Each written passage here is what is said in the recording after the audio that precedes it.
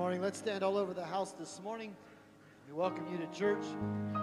We know there's a lot of folks that are sick. We'll have those requests here. A lot of the band and different people are out today. But we're here today, so we're going to worship the Lord. Be thankful that we're in His presence today. Let's sing this old hymn of the church, He Abides.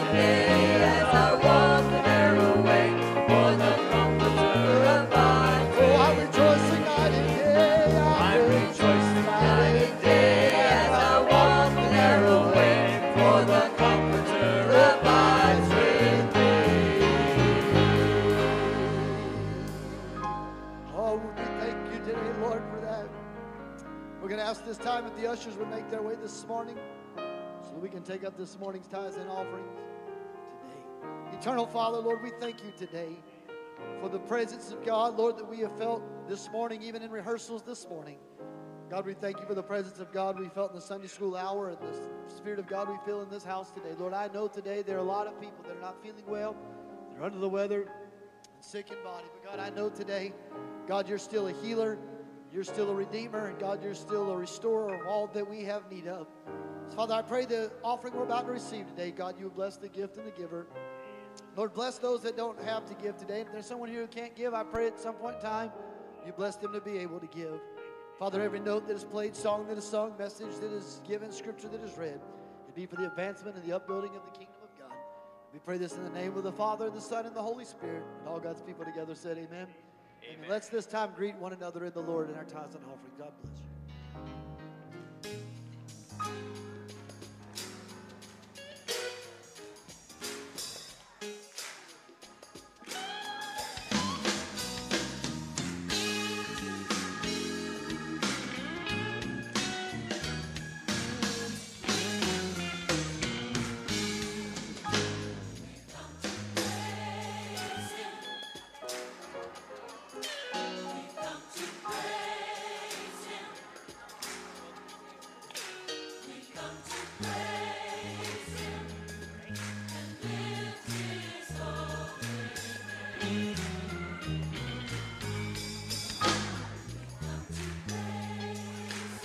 Praise the Lord. Headed into this temple to give you glory, Lord. Lift you, Lord.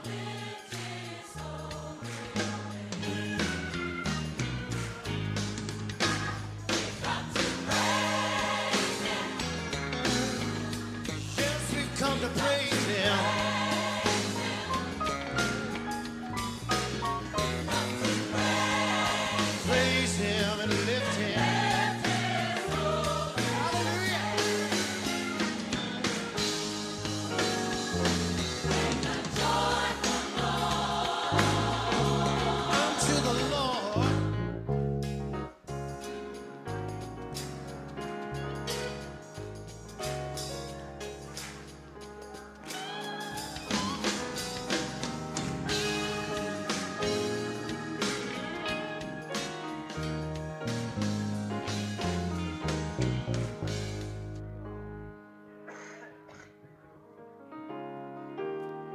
Good morning.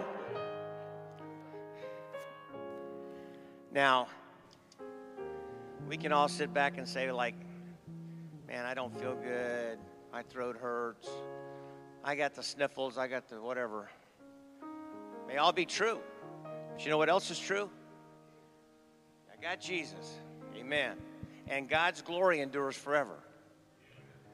So, before I go into the list of prayer requests, it's Psalm 104, verse 31 says, the glory of the Lord shall endure forever. The Lord shall rejoice in his works. He looketh on the earth, and it trembled. He toucheth the hills, and they smoke. I will sing unto the Lord as long as I live. I will sing praise to my God while I have my being. My meditation of him shall be sweet. I will be glad in the Lord.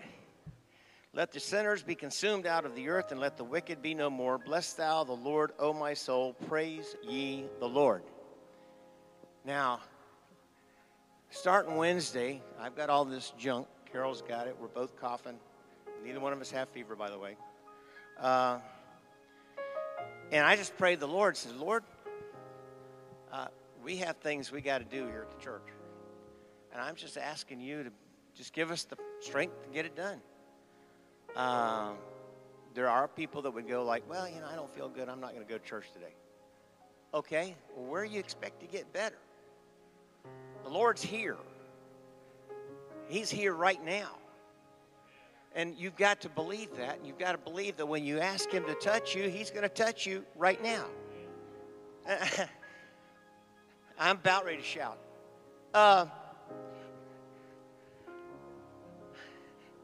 My God liveth today, right now, in this place. Now, I'm not a preacher. I ain't never wanted to be a preacher. But I know that my God lives. I know he takes care of me. He takes care of my family. He takes care of this church. He touches us when we don't feel bad, or we don't feel good, rather. And he lifts us up and strengthens us. Now, you can take the easy way and just stay home. You can watch us online. Appreciate you being here. Or you can make the effort. If you just feel bad, you don't have fever, you're not going to pass around everybody, but you just don't feel good, show up for church and let the Lord work with you and make you feel better. He will do that. Every time. We have prayer requests. Robert Garrett. He's in a severe accident, burned, facing surgery. Brenda Frierson's sister in the hospital. She's sick. Touch her and touch Brenda. Continue to be with her. Jennifer Wyatt, who's got COVID. That's why she's not sitting in this chair right now. Sister Dale Clark's not feeling well. She's sick. Larry Wyatt got called out to work. There's a whole bunch of folks battling this, whatever it is. And James Falk, let's continue to remember him in prayer. Are there any others who have a prayer request? There are requests in this church that don't often get mentioned. So if you got an unspoken request, lift your hand right now. Let the Lord know about it. And let's go to the Lord in prayer, believing that he's answering prayer. Kind Heavenly Father, we do thank you and praise your holy name today, Lord, for answered prayer. Lord, we thank you for what you have done. We thank you for watching over us and keeping us. And we thank you for what you will do. Touching, Lord, healing. Lord, providing strength and comfort. Lord, I pray that you will continue to lift us up and help us. Lord, be with us in the service today. Be with the music. Lord, I pray you will continue to bless our voices that we can sing and make a joyful noise unto you. Be with our minister today as he delivers the word, that we can use these words for thy glory in the coming week. Continue to abide with us and help us and lift us up and strengthen us, Lord, because your glory endureth forever. We do thank you and praise your holy name for all of this, Lord, and pray that you will continue to abide with us. We ask all this in Jesus' holy, precious name. Amen. Let's stand all over the house this morning. Let's go back into worship together. As Brother Randy mentioned, there's quite a few people on the worship team, praise team, as well as various leaders that are sick today. We also normally at this time would have a special singing. Brother Jimmy and Sister Phyllis are sick today as well, so they had to not be able to sing today. And there's quite a list. And Brother and Sister Barnes aren't here today. He had a procedure done, and he's feeling a little bit better, but he doesn't have a car right now after his procedure. His car messed up, so he's without a ride. And so anyway, there's just a lot of folks got a lot of stuff going on. But you know, we come to the house of the Lord today to worship the Lord. And that's the goal today. We've come to worship the Lord. And we're just going to sing that today. We made some adjustments to the music list last night due to all the sickness. And so we're just going to tell the Lord we've come to worship him today. So let's join together in worship.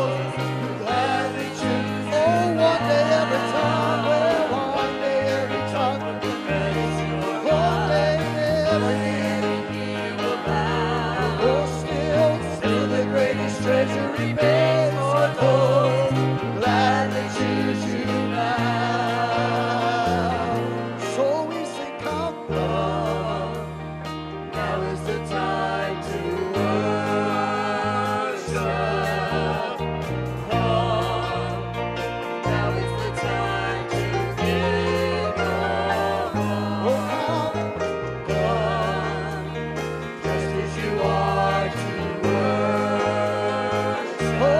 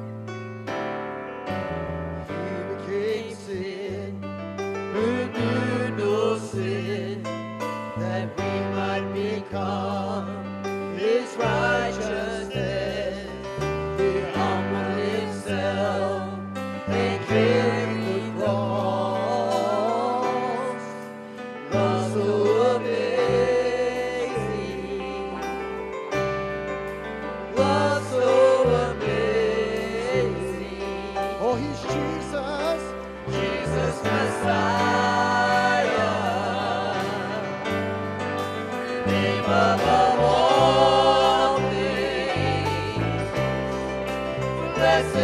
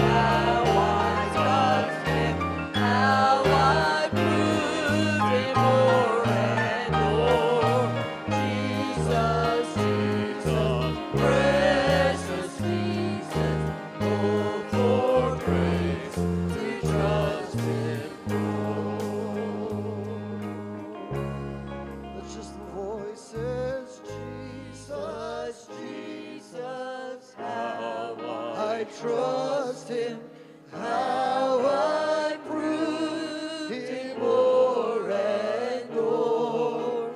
Jesus, Jesus, precious Jesus, oh, for grace to trust Him. One more time, Jesus.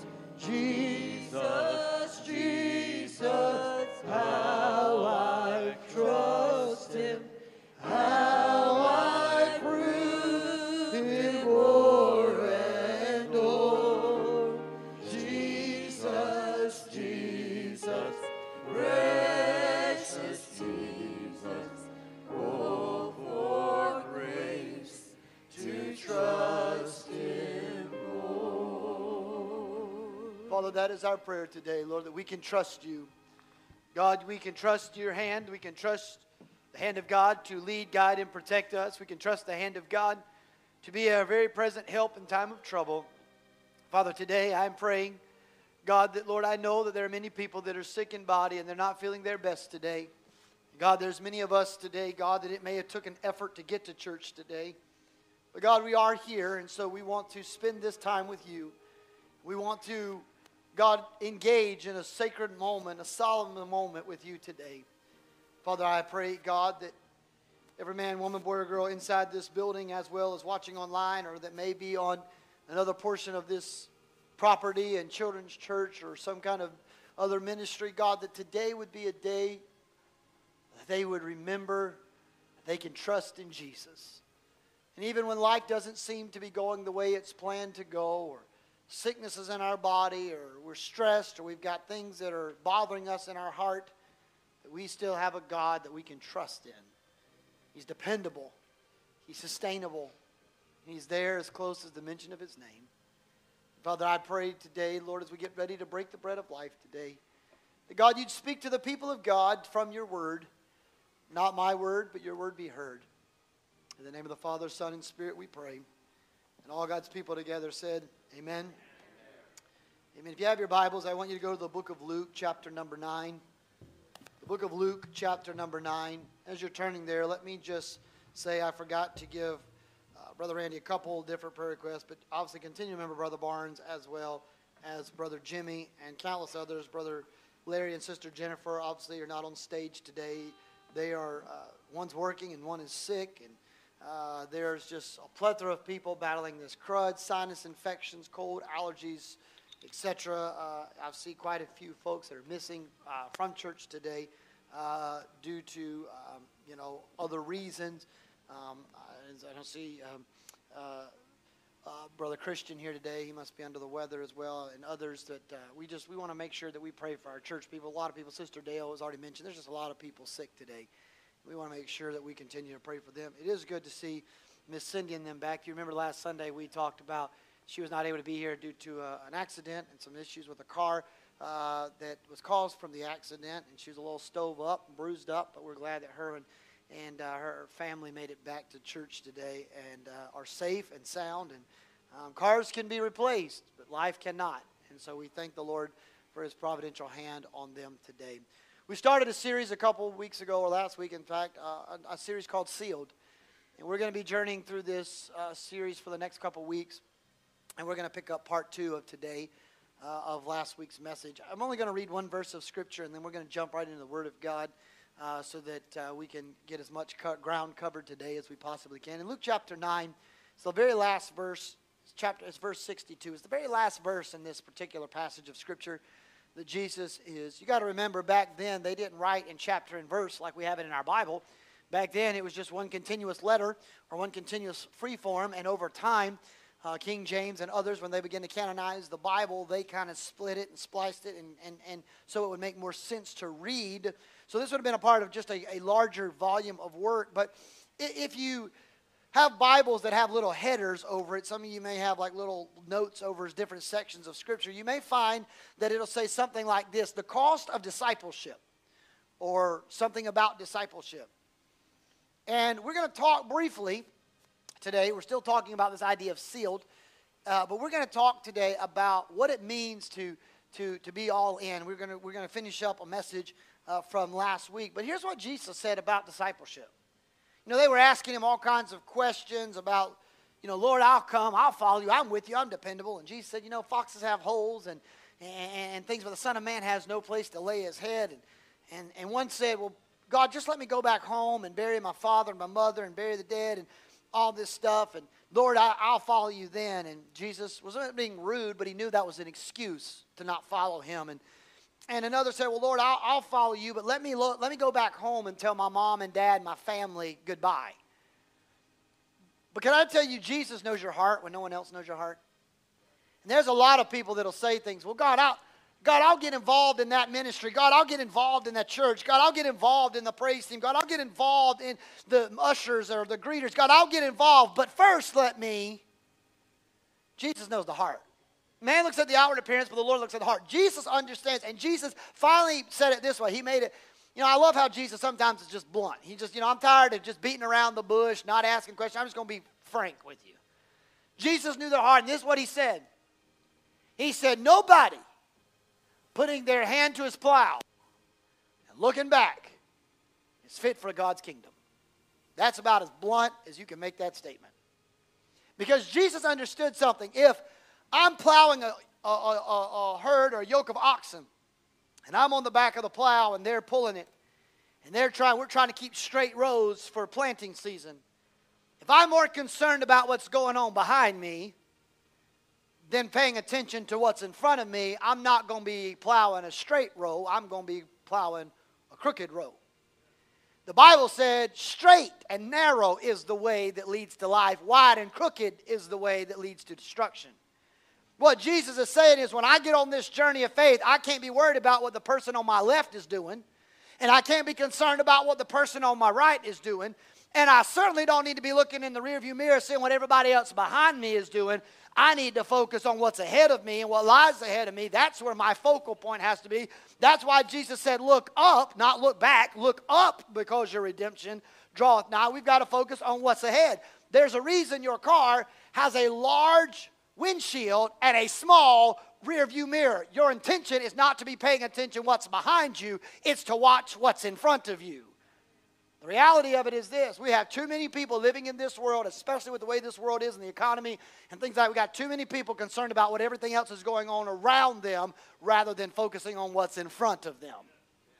And I came by to tell somebody today that we are a blessed people. Is there a lot of people sick today? Yes, there are.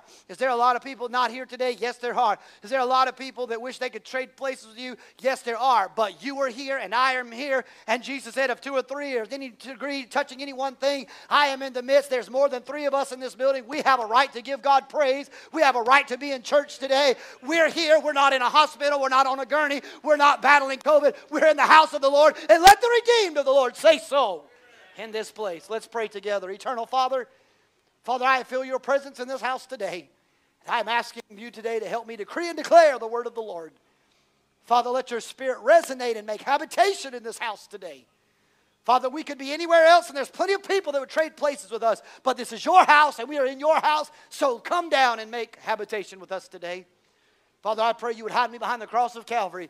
Let me decree and declare your words, not my words to be spoken, but your word to be heard. God, let us not be hearers of the word only, but doers thereof likewise.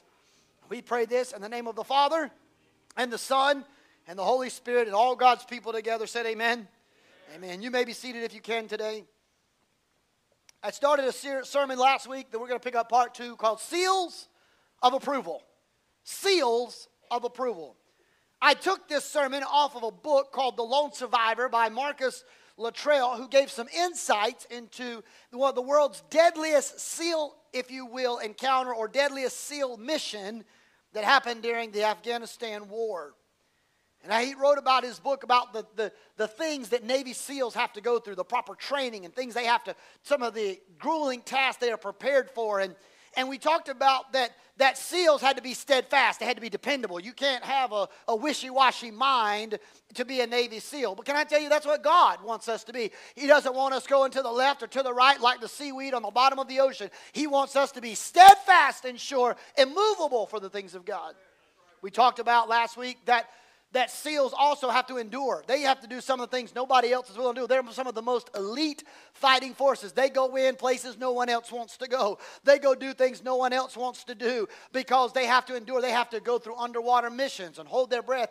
They are pushed in training to the very inch of their very life so they understand if they're captured or anything like that, what it means to be in that moment. They endure a lot to survive. Can I tell you on this journey of faith that there's going to be times that the enemy's going to come against your soul and you're going to have to endure. But Jesus said, he who endures until the end, so shall he be saved. And we talked about how people like Job had to endure a lot. But at the end, God said that Job, you were righteous all the way until the end and gave him twice as much as he had before.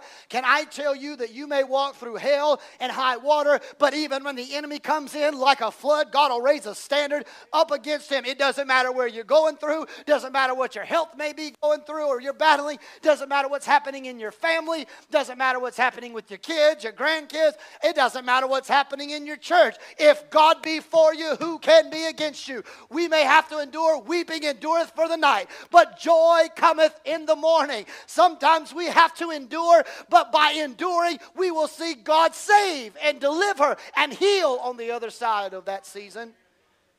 So we talked about endurance. So we steadfast, that's the S. Endure is the E. So here's the A. A Navy SEAL has to be all in. There's no going back. You can't decide to be one and decide to quit. If you decide to quit, there's no going back to try again. It's a one shot. You get one chance. They have what they call a DOR, drop on request. That literally means when it gets to the point you can't take any more, you simply take your helmet off, you walk to the main office, and there's a bell that's in the main hall, in the main office.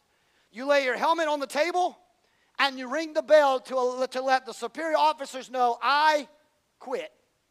I'm done. Now, they'll let you go back no matter what level you were in your previous military ranking. You'll go right back to your military ranking that you were before being a SEAL.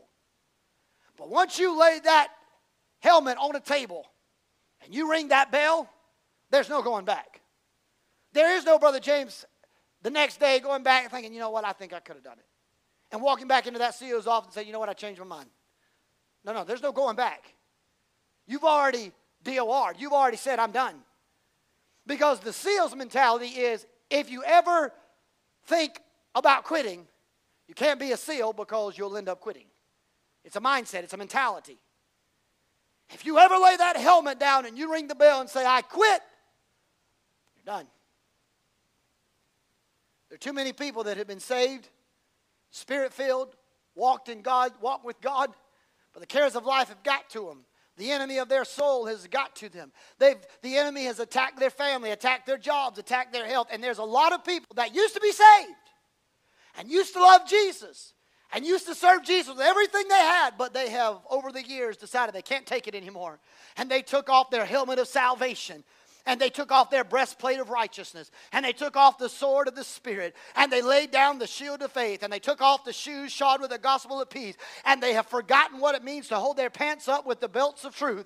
And they've laid their helmet of salvation down. And to the enemy, they've acquiesced to culture. They've acquiesced to the government. They've acquiesced to the things of this world. And they've rang the bell of cultural relevance. They've rang the bell of submission to the world. They've said, you know what? I don't know if you were designed to be a boy or a girl. Be whatever you want to be. They rang the bell. I don't care if it's a men's bathroom or a women's bathroom. They rang the bell. I don't care if you're 9 years old. If your mommy wants you to go through gender reconstructive surgery, you don't get a vote. Mommy can make that decision for you and change your life before you even have the ability to figure out your life. They've rang that bell. Now they're telling us there's not even binary. There's no such thing as just a male and a female. There's things called non-binary. You're not male or female. You're just there. We don't even know what there is. But they've rang the bell of acquiescence to that. They tell us now that we've got to put kitty litter in the back of classrooms because you can identify not as human, you can identify as inanimate objects, you can identify as animals, you can identify as different things that are not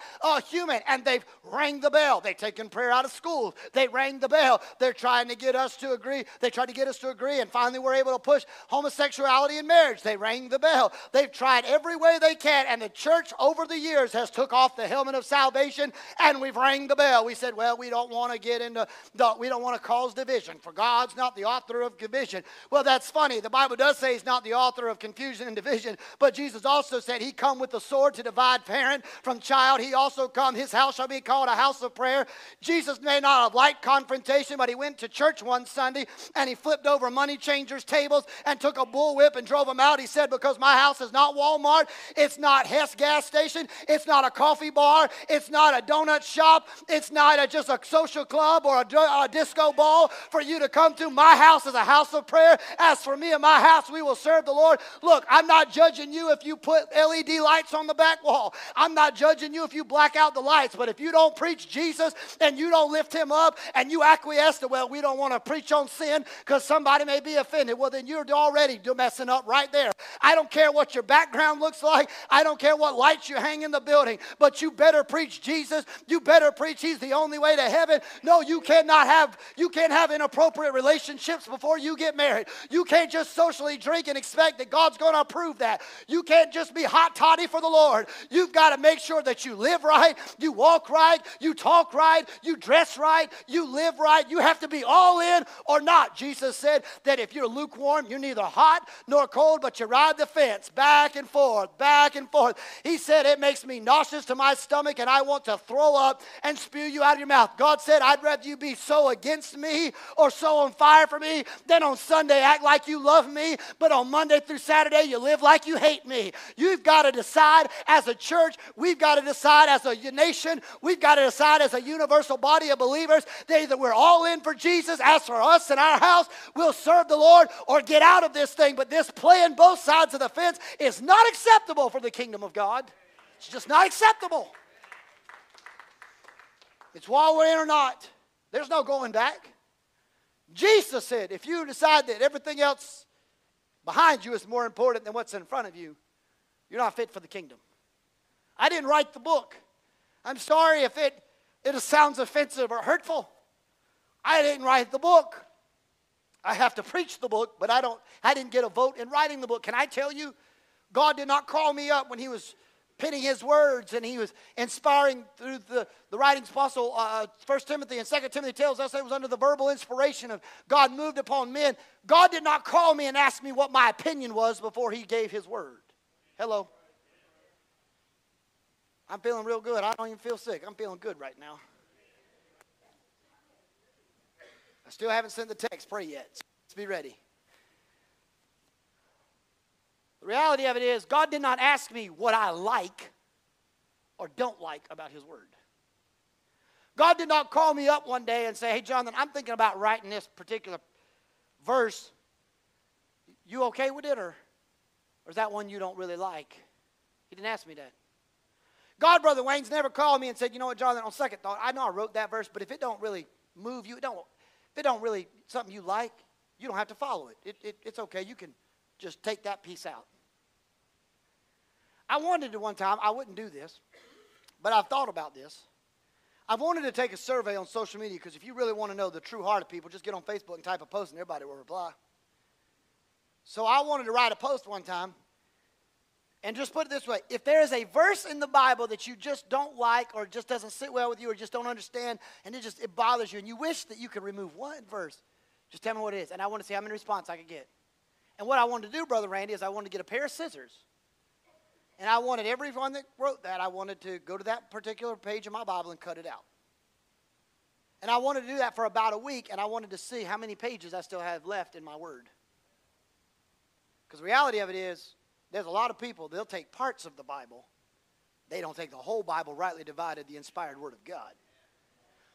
Everybody likes the God blesses. Everybody likes God will redeem the time. Everybody likes that God will restore the year, that the cankerworm and the lotus worm do. God, we all like those. God, we like the plowman will overtake the reaper and the treader of grapes of those that harvest. We like those. We like that God will press it down and shake it together and my vats will run over. I mean, I'll just be a millionaire. We like that. We don't like don't commit adultery. We don't like that.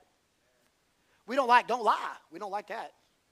We don't like don't bear false witness against people. We don't like that. We don't like don't have an attitude with other people and slander them across town. We don't like that.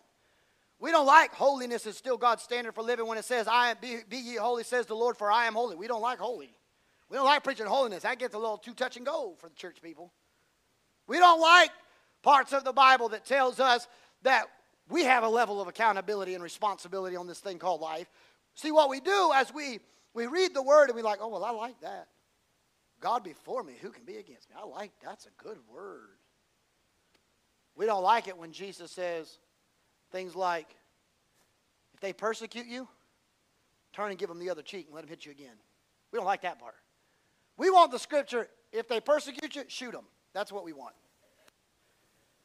Brother Randy taught me a long time ago, if you're going to shoot 2 shots, center mass, game over. The game is over. There is no debate. We talked about that one time. He said, one way to end the debate. And I said, what? He said, if they break into your house and they come into your house, you put 2 shots, center mass, guess what? It's your word versus theirs, and they won't be talking. So who's going to tell what really happened? I thought, that could be applied spiritually. We would love for Jesus to eradicate our enemies, take away all our problems. Only problem is, Jesus said, pray for those that despitefully use you. We don't like that. We don't want to pray for the ones that hurt us. We want to kill them. Okay, I'm the only one not saved. That's fine. I want to sometimes take them out. I'm sorry y'all are all saved. I'm struggling with that one, okay? I struggle with that sometimes.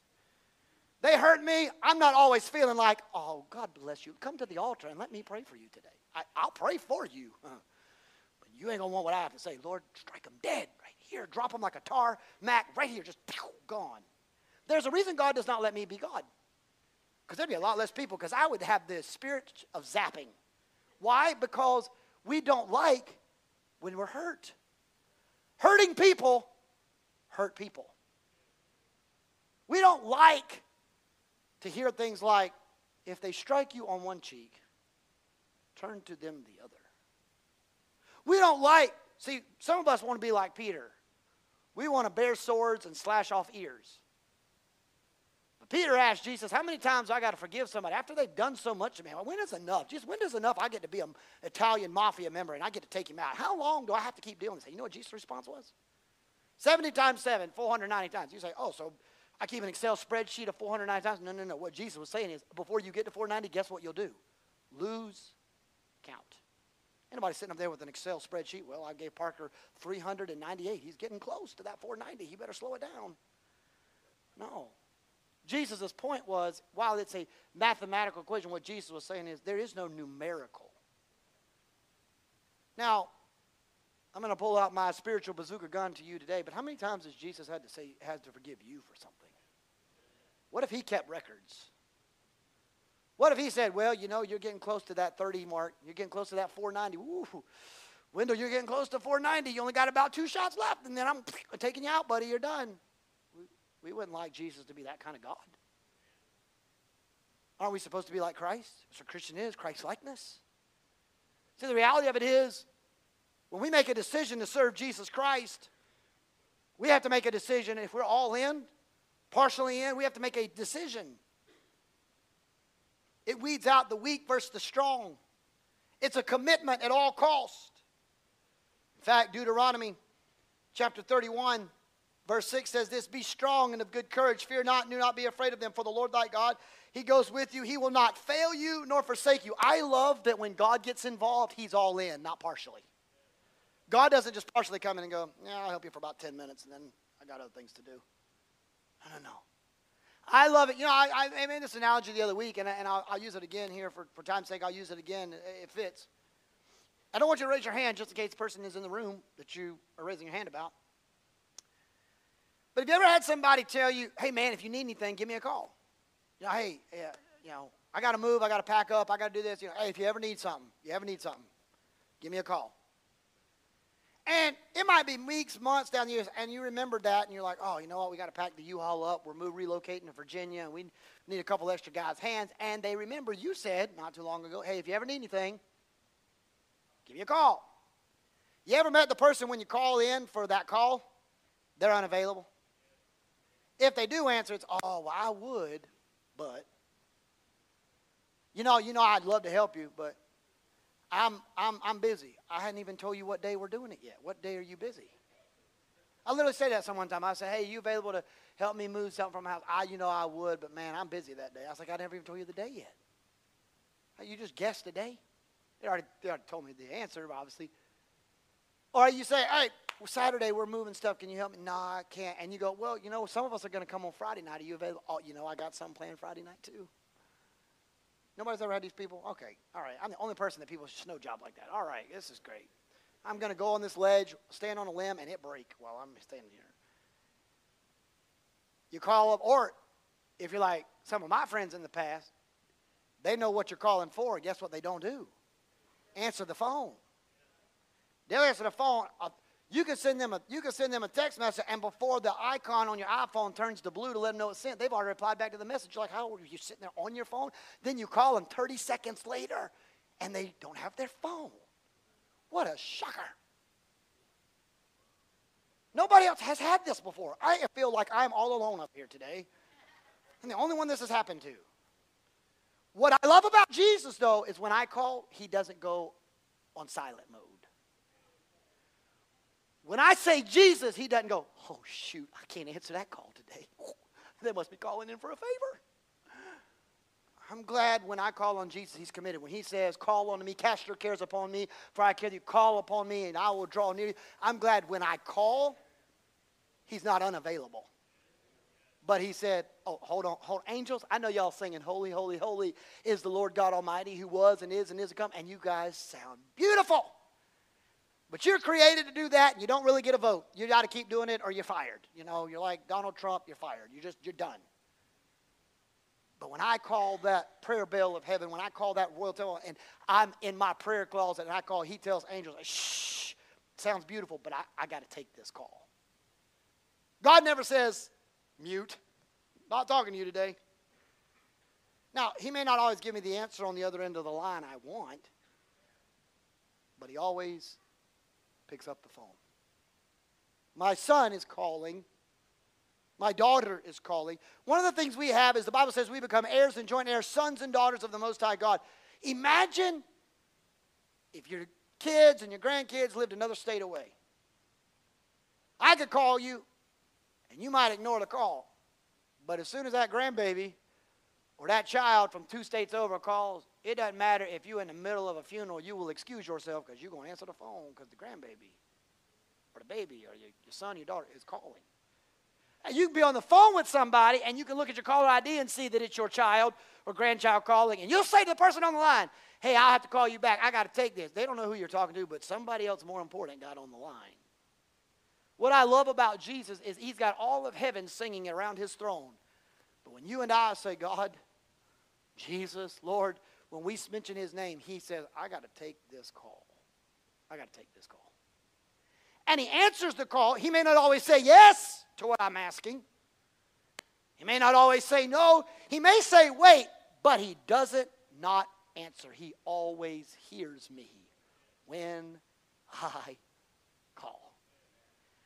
If God is willing to be all in, who am I to say I'm not willing to be all in for him? You see, God understood the value of companionship. In fact, he said, let us make man in our own image. And then he said, it's not good for man to be alone. Let's make him a suitable helpmate. I've thought about this, that Navy SEALs instructors, they know that if DOR gets in that man's head, he's not a SEAL. They know that if the thought of dropping on request of quitting enters, it's over. I thought about that. What if people had that same understanding spiritually? What if they were willing to say, it does not matter, I will not quit. No matter how bad this gets, I will not quit. What do you mean, preacher? You see, the battle of your eternal salvation and the momentum of the battle of your life swings heavily in the enemy's favor when you start questioning the marching orders from the Lord. What if, I wonder if, and I wonder how many failed marriages could have been prevented if the couple that entered into a covenant agreement had the understanding of, if the thought of leaving, if the thought of adultery, if the thought of pornography, if the thought of divorce is ever an option in my mind, then I'm not truly their husband or their wife. What if we went into covenant relationships, business transactions with the thought process of, listen, I'm in this thing to the end. I may not always like what you do. I may not always like what you say. But if I make this commitment, I'm in it to the end. The Bible tells us, God said it's better to not make a covenant with him than to make one and break it. And I believe it's the same way with the decisions we make in our lives. You get married, you don't have to like them. My wife does not always like me. I know she's behind this wall listening to me somewhere, back here with all your little children. I know this is a shocker to believe, but my wife does not always think I'm the coolest thing in the world. She just doesn't. I can sometimes annoy her. Shocker. I can sometimes embarrass her, like Friday. Shocker. But you know what? There are days, I'm going to be frank, she don't always make me feel happy either. Like, I'm OCD, slightly. Not diagnosed, but I'm borderline. Like, I'm funny about my hair. You cannot touch my hair until after 9 p.m. Because I hope after 9 p.m. I'm only going out for emergency purposes. If you touch my hair before 9 p.m., I will chop your hand off. I don't care. Don't mess with my hair. I've been that way since I was like 6. Don't mess with my hair. Listen, you guys that wear the blazers that have like different colored pants at the bottom and then a sports jacket up top and a white shirt or whatever and a tie, for people like me that's OCD, you drive me nuts. Just want to let y'all know, it bothers me. When I come in, I need my pants to match my jacket. I can't do my dad, when he passed, he used to sometimes come in navy blue sports coat and different pants and shirt and tie Sunday morning, and I'm thinking, why? Why? You have full suits that match. They come together. Like, that stuff bothers me, right? So I'm a little crazy about that stuff. My wife works night shift.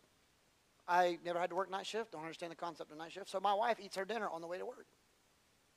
She gets in her car. She drives to work. She eats her dinner on the way to work. I'm normally home when she leaves, and normally when she comes in the morning, I'm headed out the door to take Micah to school or whatever. My wife, when she gets down on her dinner plate, she sticks it behind her seat, right behind her, and goes on to work. About 38% of the time, she remembers it the next day to take it out. You do the math, how many percentage of the time it doesn't get taken out the car. So the other day, my car, the alternator went just like that, just done. So I had to drive her old trusty, rusty Jeep. My brother-in-law is here today. He will vouch for this. That's a piece of junk.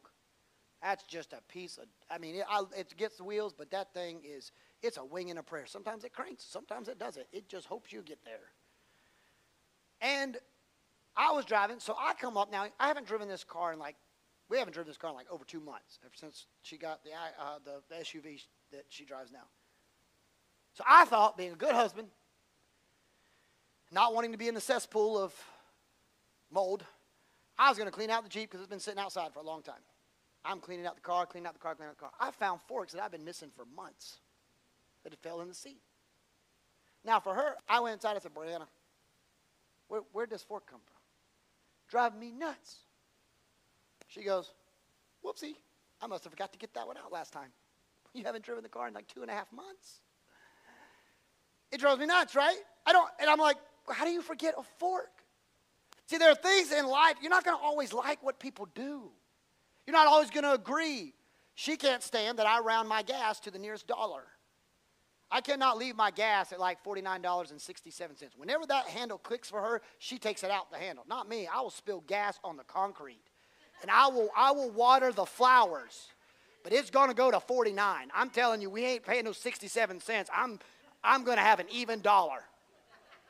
And if I happen to get to 49.01, y'all think I'm kidding? I'll pump gas on the ground and get it to 50 cents because it's all at least halfway to the next dollar. I'm not leaving it on some 1 cent or 15 cents. Drives her nuts, right?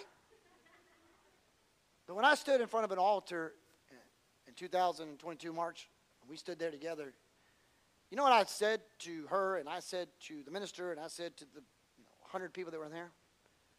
I'll be committed to you when you're rich, but I'll be with you when you're dirt poor. I'll be with you when you got all the health that's going in your favor and you're still looking like you're Project Runway. And I'll be with you when you're sick and you are miserable and you don't feel like getting up out of the bed. I'll be with you when you remember to take the fork out of the Jeep. And I won't leave you when I find the fork 2 months later in the Jeep. I'll be with you when you hang up all your clothes that I just washed. I'll be with you when I don't know which pile in the floor is the clean versus the dirty ones. I'll be I'll be with you when you remember to put your shoes at the back door versus leaving them in the center of the den floor eating ice cream at 2 a.m. in the morning watching football. But the reality is we made a commitment to God that no matter what, we're all in this thing. That's the same way it needs to be spiritually. God, I'm not always going to like what you say, but I won't quit on you when I don't like what you say. We are all in. And isn't that what the Hebrew boys were? The three, didn't they? You talk about all in. Bow now, get burned. That's a pretty big ultimatum. Either, Brother James, you trust the God that you keep telling me about, or I throw you in the fiery furnace and watch you incinerate to death. Where's your faith now? You know what those boys said? I love their tenacity. They didn't even bat an eye. They wasn't like, can we have 30 minutes to discuss this together and come back to you with an answer? No. They didn't bat an eye. They said, we already know the answer. This is a foolish question. We already know the answer to this question. We'll answer you right now. We will not bow. We will not acquiesce. If God chooses not to save us, so be it. But we know 100% that if he chooses to, he will. And you know what? We'll take that chance. That is all in. You are facing death and there's no going back. And you look at the king that is holding your life in the balance and you said, you know what? We won't quit. That's what the enemy, the Bible says the thief comes to kill, steal, the enemy of your soul comes to kill, steal, and destroy. When Satan comes in the face and says, hey, either you quit or I take you out. And you can say, the Lord. As for me and my house, we will serve the Lord. That is an all-in moment. But when you go all in with God, God goes all in with you. Because 3 of them went in, but 4 of them were in the fire. Somebody was already in the fire before the 3 of them ever got on the fire. Can I tell you that even when hell is fire and fury of hell is coming your way and you see it and the enemy says, all right, I'm going to make your life 7 times hotter. I'm going to make your life 7 times more like hell. It's going to be bad. And he throws you, the enemy throws every assault he's got. What he doesn't always realize, somebody's already in the fire before you got there. So when you go thrown into the blaze, there's a 4th man in the fire already saying, hey, I've been waiting on you to get here. How you doing? We're good. He calls them out. He says, I thought we put 3 in there. There's 4. And he calls them out. And this is the amazing part to me. Their shoes aren't burnt. Their clothes aren't tattered. There's not even a stench or a singed hair on their head. I thought, that's my kind of men. The Bible made it clear that even their hair still looked good. That means God cares about my hair. That speaks to my heart. He knows the number of hairs, and he won't let them get burnt off. They literally, the same way they walked in, they looked when they walked out of the fire. Because they were committed to be all in. I read a story one time of Julius Caesar. He was trying to do his conquest. He brought his men to an island. He got them, he docked the boats, and he docked them on the island. He had them all get off, and they started marching. And he stopped them at the top of the hill, and he said, hey, gentlemen, before we go, I want you to go to the edge of the cliff, and I want you to just see the horizon, the landscape around you. And when they went to the edge of the cliff, they saw that all of their ships were on a blaze of glory. Julius Caesar had ordered for all the ships to be burnt to the ground. There was no, you know what he told his men? There's no going back. We have to keep going forward. We can't get off this island. It was an all-in moment. I remember when I'm a South Carolina Gamecock by heart. My heart bleeds garnet and black. It just does. I'm sorry if you bleed orange and purple or any other color. You're just wrong. But I bleed garnet and black. But I remember I have the utmost respect for the Clemson coach. Because a couple years ago, probably about 10 years ago, give or take, I don't remember exactly the date. Everybody has their little nomenclature. For South Carolina, our big thing is we tell all our new recruits, welcome home. That's our big thing. It's hashtagged everywhere. New recruit, welcome home. Welcome home. Welcome home. Everybody has their little, hashtag. Dabo Sweeney, the coach of the Clemson football team, who is, by the way, a believer and a Christian, he said this. His hashtag is not welcome home. His hashtag is all in. And he doesn't mean just in football. He tells them when you walk into my program, you got to be committed not only to this football team, but you got to be committed to be men, good men. If you don't meet the rules, he kicks you off the team. I got respect for that. Dabo Srini is one of the few coaches that has every year at his practice, an opportunity for baptism on the football field, where he will allow the students over the year, whether it's in spring or whether it's in the fall time of the year, whenever, that if they make a profession of faith, he will, in front of the football team, bring a portable baptism out in the center of the football field so the football team sees them profess their faith in front of them. He doesn't let them go do it at their home church hidden so that the quarterback does. He makes them do it in front of everybody because he said, if you're going to serve Jesus, you're going to be all in. We got to be all in for Jesus. And I'm going to finish with this, and then I'm closing. The last one, S.E.A.L.s is 4 letters. S-E-A.L. Steadfast, enduring, all in. But you know how you finally get God's seal of approval? The L is the most important part. If you take the L off the word seal, you know what you get? C. That's 2 different things. 2 different things. That L is the one letter that puts this thing together. A C and a seal are 2 drastically different things. That L plays a big role. In this journey of faith, you need to be steadfast, you need to be enduring, you need to be all in, but you also have to know how to love people. Love keeps the whole thing together. That is the glue that helps it from unraveling. The Bible says this. When it described the character of God, it didn't say God is loving. 1 John 4:8, it described the very essence of who God is. It says God is love. It is the very DNA structure. And the Bible says we are fearfully and wonderfully made. Let us make man in our own image. God, if God is love, guess what you're supposed to be? Love. Now, I'm going to be brutally honest with you. I've been to a lot of churches, met a lot of church people. And I went out to lunch to Gilligan's and Slim Chickens and wherever you want to go with church people. Shoney's. Some of y'all don't even know what that is. They've been out of business for eternity. But I used to go eat Shoney's. Get strawberry pie, hot fudge sundaes with ice cream sandwich in the middle of it. Look, that was back when Moses was still here. But I remember those days going after church. We went to Wendy's. I'm not kidding. As a kid, we went to Wendy's so much that the lady at the Wendy's, actually, her name was Marge. And she knew us as the chili family because we came in every Wednesday night after church. We would get chili together. And so she would have 3 chilies with hot sauce and saltine crackers way before we even ordered. It was already sitting on the thing because she saw us pull in the park. Am I telling the truth? That's what happened. It's legit. We were the chili family. We'd go to Shoney's, and they would already have our drinks at the table. They knew what we wanted. We'd walk in, and people were like, well, who the hell makes you special? We are special. They know us. We've paid their 401k for the last 6 years. We should get a glass of tea. They're millionaires off of us right now.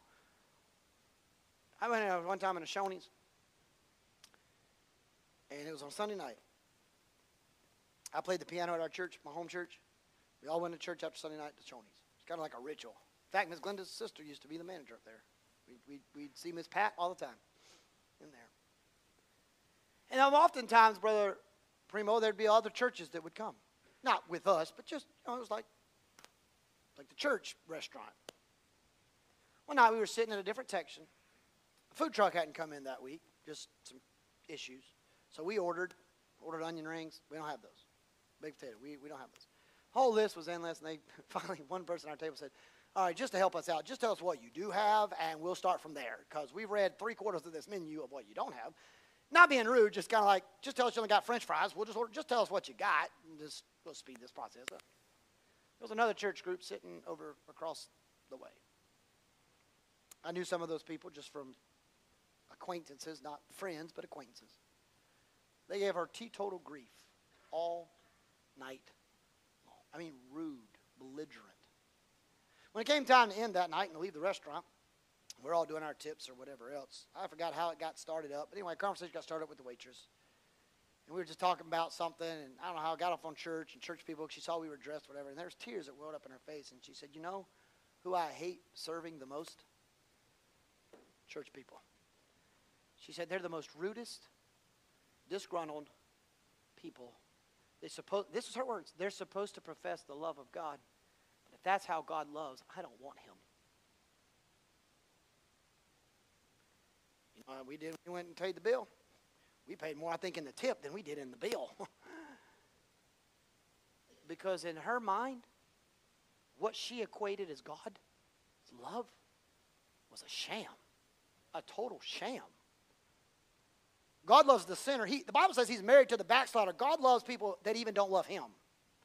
You may not always like people, but you got to love people. I don't necessarily go hang out with a bunch of drunk people, prostitutes, and go down to the red light district and try to start a Bible study in the middle of 3 a.m. But I care about their soul. I love them. I have a desire for see God save them. You have to love them. You see, you have to understand that of the fruits of the Spirit, it makes the top. The fruit of the Spirit is love, joy, peace. It makes the top ones. It didn't get buried at number 9. It got top chair. When the Apostle Paul wrote his 1 Corinthians chapter 30, Miss Carol, make your way. It means nothing, but they feel better. When 1 Corinthians chapter 13, Paul writes a whole chapter. You know what the whole chapter centers on? Not faith. Love. It's literally called the love chapter. In fact, we use it just about at every wedding. Even if the people getting married don't love each other, we want them to know what love is. We go through the whole thing. Love is patient. Love is kind. It does not envy. It does not boast. It's not self-seeking. It keeps no record of wrong. It's not easily puffed up. And we go through the whole 9 yards. Love, love, love, love, love. God is love. It gets to the very end. Now these 3 remain. Faith, hope, and love. Paul left nothing to the imagination. But the greatest, if you could have one attribute of God more than anything else, if anything, the top 3, faith, hope, if you could have just one and get it right, there's only one you need to get. Anybody remember what it was? Love. Love. I gave you a Bible story character for each person. Last week I gave you the 3 Hebrew boys. Or today I gave 3 Hebrew boys being all in. Last week I gave you Job of enduring and steadfast. I gave you Daniel praying when against all odds. I try to think of a Bible character to kind of finish up the sermons of this particular part of the sermon series. And you know what? It's shocking, but Sister Patricia, I couldn't find a better king in the Bible for this one than Jesus himself. Himself. In fact, the Apostle Paul wrote to the church at Ephesus. He said this, that he wanted them to understand the width, the breadth, the depth, the height of the love of God. In February, it's a time period just about every church that's saved sings the love of God. How rich and pure, how measureless and strong. It's like the one time a year you get away singing love songs to Jesus. Love. Love. I mean, it doesn't take love for somebody to give up their life for people they know is going to say no? That's loving. Jesus literally described himself like this. He said, no greater love can any man show than one who's willing to lay down his life for other people, just giving up himself for somebody else. That was his call. Jesus knew 100% not everybody would love him, but he loved everybody. Jesus was the one that said, if 99 are safe in the fold, but one of them just gets off track and gets lost, I'll leave 99 people and I'll search high and low, hell or high water. In the middle of the night, I'm going to find that one. I'm going for that one because I love them. No sheep is going to get left behind. I love them. Look, you do realize when you go out in public, sometimes the people you do day-to-day business and life with, the only Bible they ever read is your life. You are their Bible. You literally are their walking Bible. I'm going to tell you right now, and then I'm going to pray or open up this time for prayer.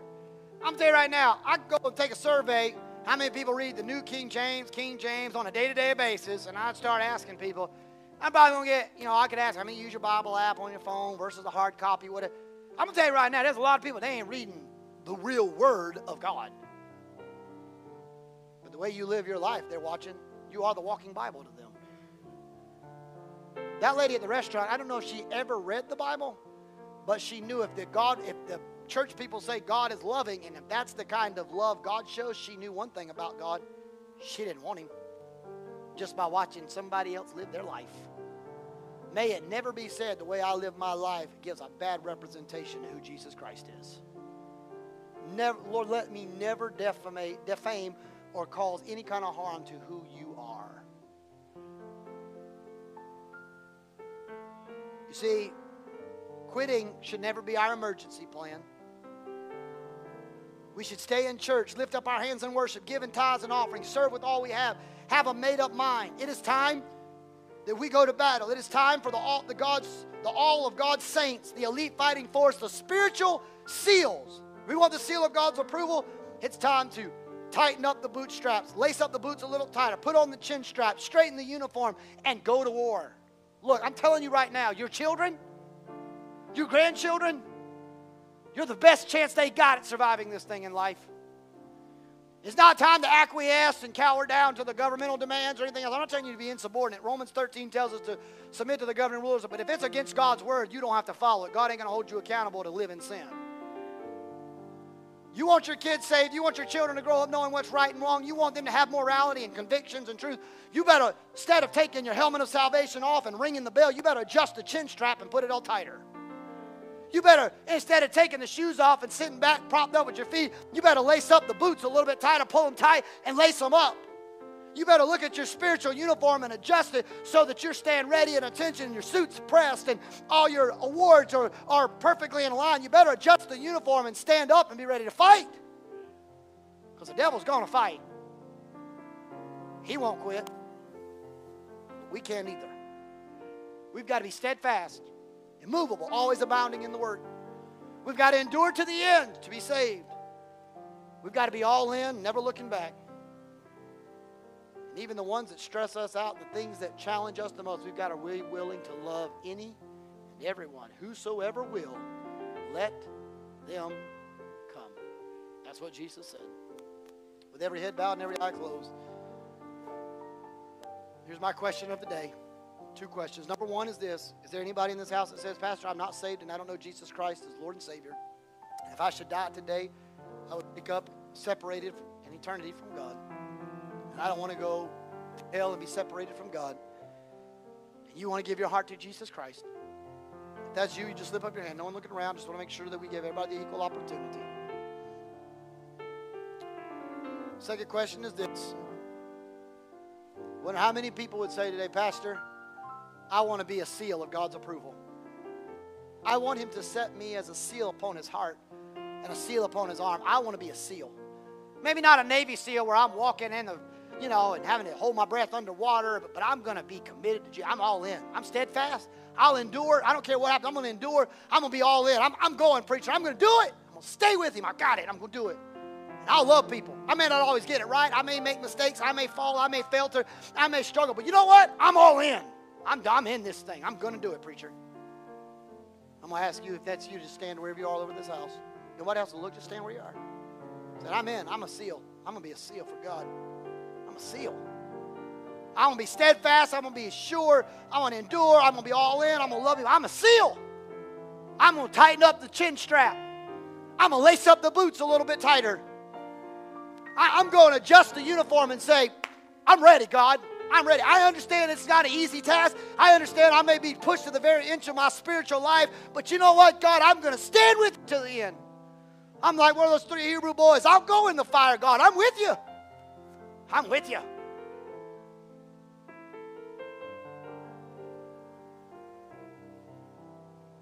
Here's what I'm going to do. I have never been, personally, well, I say that, I've been to one. I won't say I've never been. I've been to one of these. But everybody that's standing, everybody can open your eyes and look up. But everybody that's standing, I want you to make eye contact with me up here. This is in no way to shame the people that are sitting by any stretch. But I had a buddy of mine that went into the military.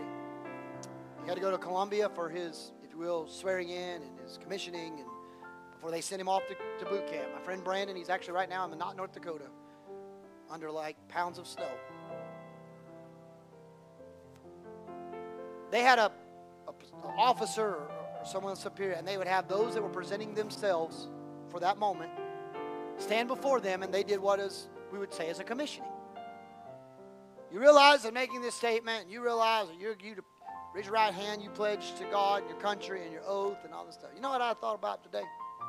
I was driving to church this morning. I thought, I'm going to have a spiritual seal commissioning service today. We're going to commission people. So here's what we're going to do. Raise your right hand. Here we are. Here we go. We're going to commission today. If you're standing up today, you're going to be enlisted as a spiritual elite fighting force called a spiritual seal. So here's what you're going to say.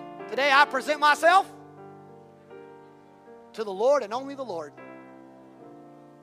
I will serve him. I will defend him. I will not deny him. And if it need be, I'll die for him. I will not acquiesce. I will not quit. As for me and my house, we will serve the Lord. Nothing can separate me from the love of Christ Jesus. No matter what I face, I'm in the Lord's army. I pledge my devotion, my loyalty, my trust, and my life into the greatest commander of all, to the greatest leader of all, and the greatest militia of all, the army of God. I agree to this wholeheartedly. I'm committed. And I fully accept this challenge. In the name of the Father, and the Son, and the Holy Spirit.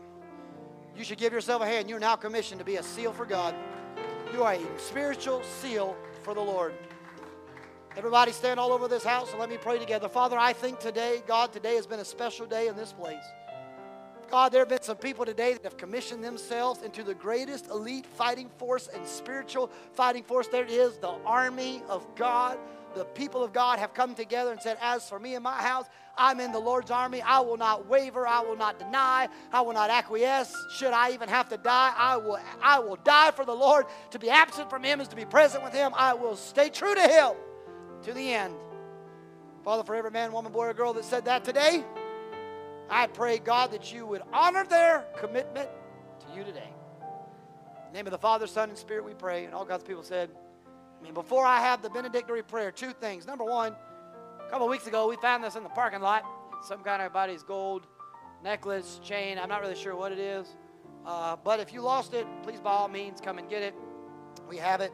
Also, today is Mission Sunday, so we'll have the ushers at the back door. If you want to give anything towards mission, we always are helping. We support Israel. We support YWA, which is the youth with evangelism action. We try to help with other countries and water, clean water, and things like that. So there'll be people at the back to help take anything you want to give. It all goes to missions. We don't keep it. It doesn't stay here. It goes off somewhere.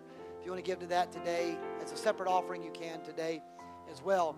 We will have church tonight at 6 p.m., Bible study at 7 on Wednesday. I do want to make mention of one thing, and I think I left my phone. Ms. Ted, if you'll go to my general slides, there should be one in there. There are general announcements about the men's breakfast coming up. It should be under general announcement. Yes. So this Saturday at 10, thank you so much. This Saturday, you're a good man. That's a military man right there. He helps his commander-in-chief. I appreciate that. This Saturday, we're going to have an interest meeting for our men's ministry, M3, men mentoring men. Saturday, I'm going to be real spiritual. We're going to eat. Makes everybody feel better. Men like to eat more than anything else. So we're going to meet at Little Pappy's. Main reason we're eating at Little Pappy's is because Ashley and her team and Amy and all their team, they give me coffee. So I'm going there because I get coffee. So we're going to go to Little Pappy's at 8:30 on Saturday morning. If you can make it out, it's going to be very informal. We're just going to talk about what we want to see with our men's ministry and what it's going to be like. If you don't know what Little Pappy's is, it's right up there by Hardee's in town in that white building. And you can come join us for breakfast. We're just going to hang out together, share fellowship together. Brother Dennis, Brother Henry, some of those guys, they're on first name basis up there, so we have a good name. So please come and show the love of Jesus to Amy and Ashley, because we have a good name at Little Pappy's, and we're gonna have a little great time together. But don't forget that. And there's also calendars in the back at the Connection Center of this month's events and things that are happening and what's going on. Grab a calendar so you know what's happening. And that being said, I'm going to ask Brother Mike King to close us out in prayer. Immediately following prayer, you can be dismissed. God bless you. Have a wonderful rest of your day. See you tonight.